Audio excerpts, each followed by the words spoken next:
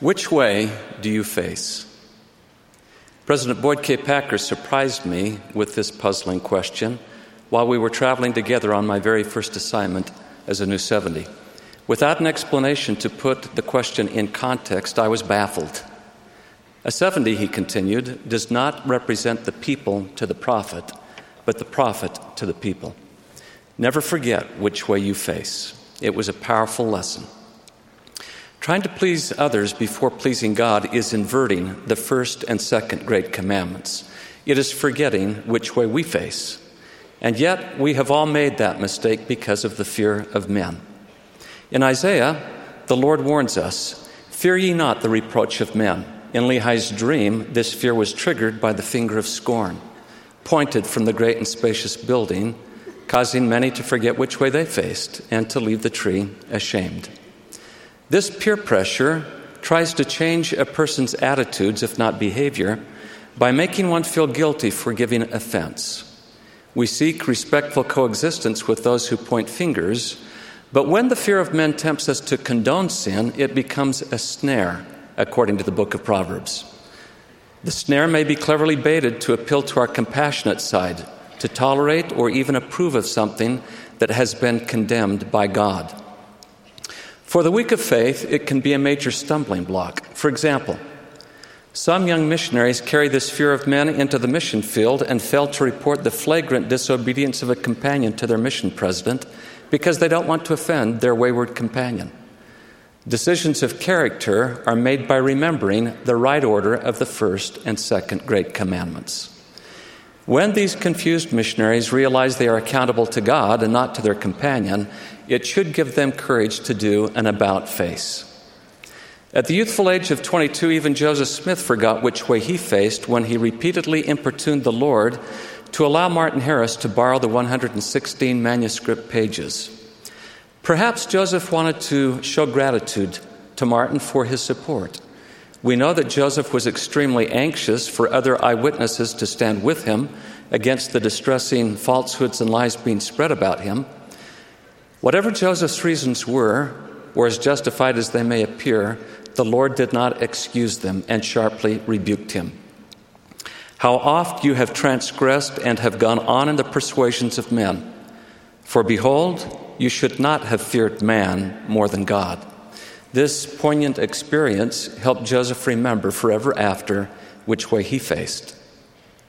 When one tries to save face with men, they can unwittingly lose face with God. Thinking one can please God and at the same time condone the disobedience of men isn't neutrality, but duplicity, or being two-faced or trying to serve two masters. While it certainly takes courage to face perils, the true badge of courage is overcoming the fear of men. For example, Daniel's prayers helped him face lions, but what made him lion-hearted was defying King Darius.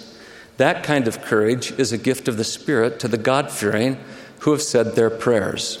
Queen Esther's prayers also gave her that same courage to confront her husband, King Ahasuerus, knowing that she risked her life in doing so. Courage is not just one of the cardinal virtues, but as C.S. Lewis observed, courage is the form of every virtue at the testing point. Pilate was merciful until it became risky, unquote. King Herod was sorrowful at the request to behead John the Baptist, but he wanted to please them that sat with him at meat. King Noah was ready to free Abinadi until peer pressure from his wicked priest caused him to waver. King Saul disobeyed the word of the Lord by keeping the spoils of war because he feared the people and obeyed their voice. To appease rebellious Israel at the foot of Mount Sinai, Aaron crafted a golden calf, forgetting which way he faced. Many of the New Testament chief rulers believed on the Lord, but because of the Pharisees they did not confess him, lest they should be put out of the synagogue, for they loved the praise of men more than the praise of God. The scriptures are full of such examples. Now listen to some inspiring examples. First Mormon. Behold, I speak with boldness, having authority from God, and I fear not what man can do, for perfect love casteth out all fear. Nephi.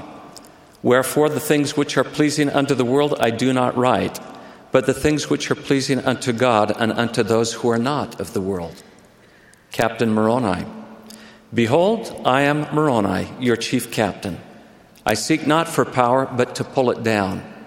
I seek not for honor of the world, but for the glory of my God and the freedom and welfare of my country. Moroni had such great courage in remembering which way he faced, that it was said of him, if all men had been, and were, and ever would be, like unto Moroni, behold, the very powers of hell would have been shaken forever. Yea, the devil would never have had power over the hearts of the children of men. Prophets through the ages have always come under attack by the finger of scorn. Why? Well, according to the Scriptures, it is because the guilty taketh the truth to be hard, for it cutteth them to the very center. Or as President Harold B. Lee observed, the hit bird flutters. Their scornful reaction is, in reality, guilt trying to reassure itself. Just as with Korihor, who finally admitted, I always knew there was a God. Korihor was so convincing in his deception that he came to believe his own lie. The scornful often accuse prophets of not living in the 21st century or of being bigoted. They attempt to persuade or even pressure the church into lowering God's standards to the level of their inappropriate behavior, which, in the words of Elder Neal A. Maxwell, leads to self-contentment, but not self-improvement and repentance. Lowering the Lord's standards to the level of a society's inappropriate behavior is apostasy. Many of the churches among the Nephites, 2 centuries after the Savior's visit to them, began to dumb down the doctrine, borrowing a phrase from Elder Holland. As you listen to this passage from 4th Nephi, look for parallels in our day. And it came to pass that when 210 years had passed away, there were many churches in the land.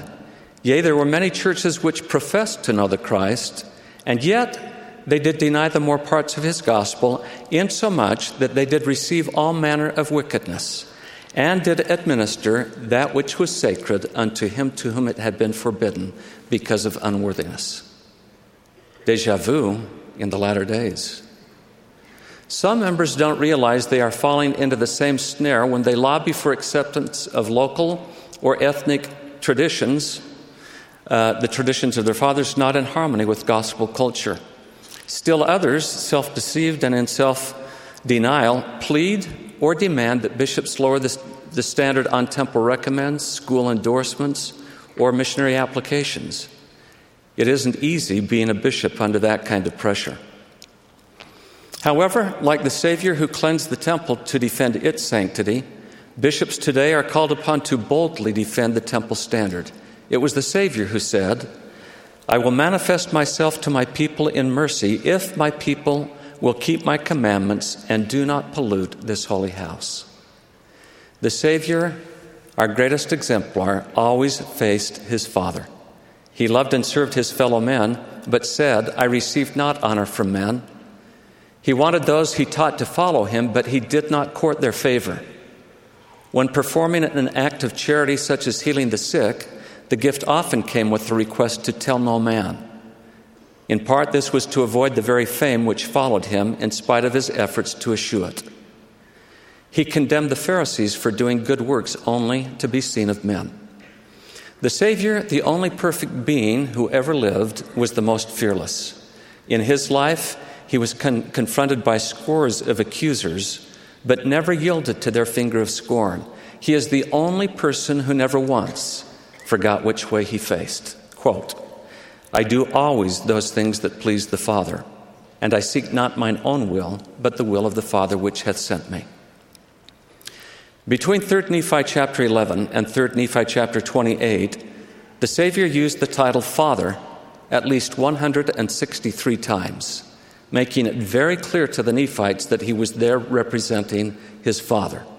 And from John chapters 14 through 17, the Savior refers to the Father at least 50 times.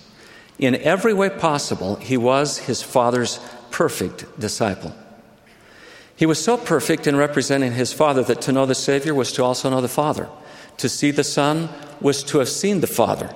To hear the Son was to hear the Father. He had, in essence, become indistinguishable from his Father. His Father and he were one. He flawlessly knew which way he faced. May his inspiring example strengthen us against the pitfalls of flattery from without or of conceit from within. May it give us courage to never cower or fawn at the feet of intimidation. May it inspire us to go about doing good as anonymously as possible and not aspire to the honors of men. And may his incomparable example help us always remember which is the first and great commandment. When others demand approval and defiance of God's commandments, may we always remember whose disciples we are and which way we face, is my prayer in the name of Jesus Christ. Amen.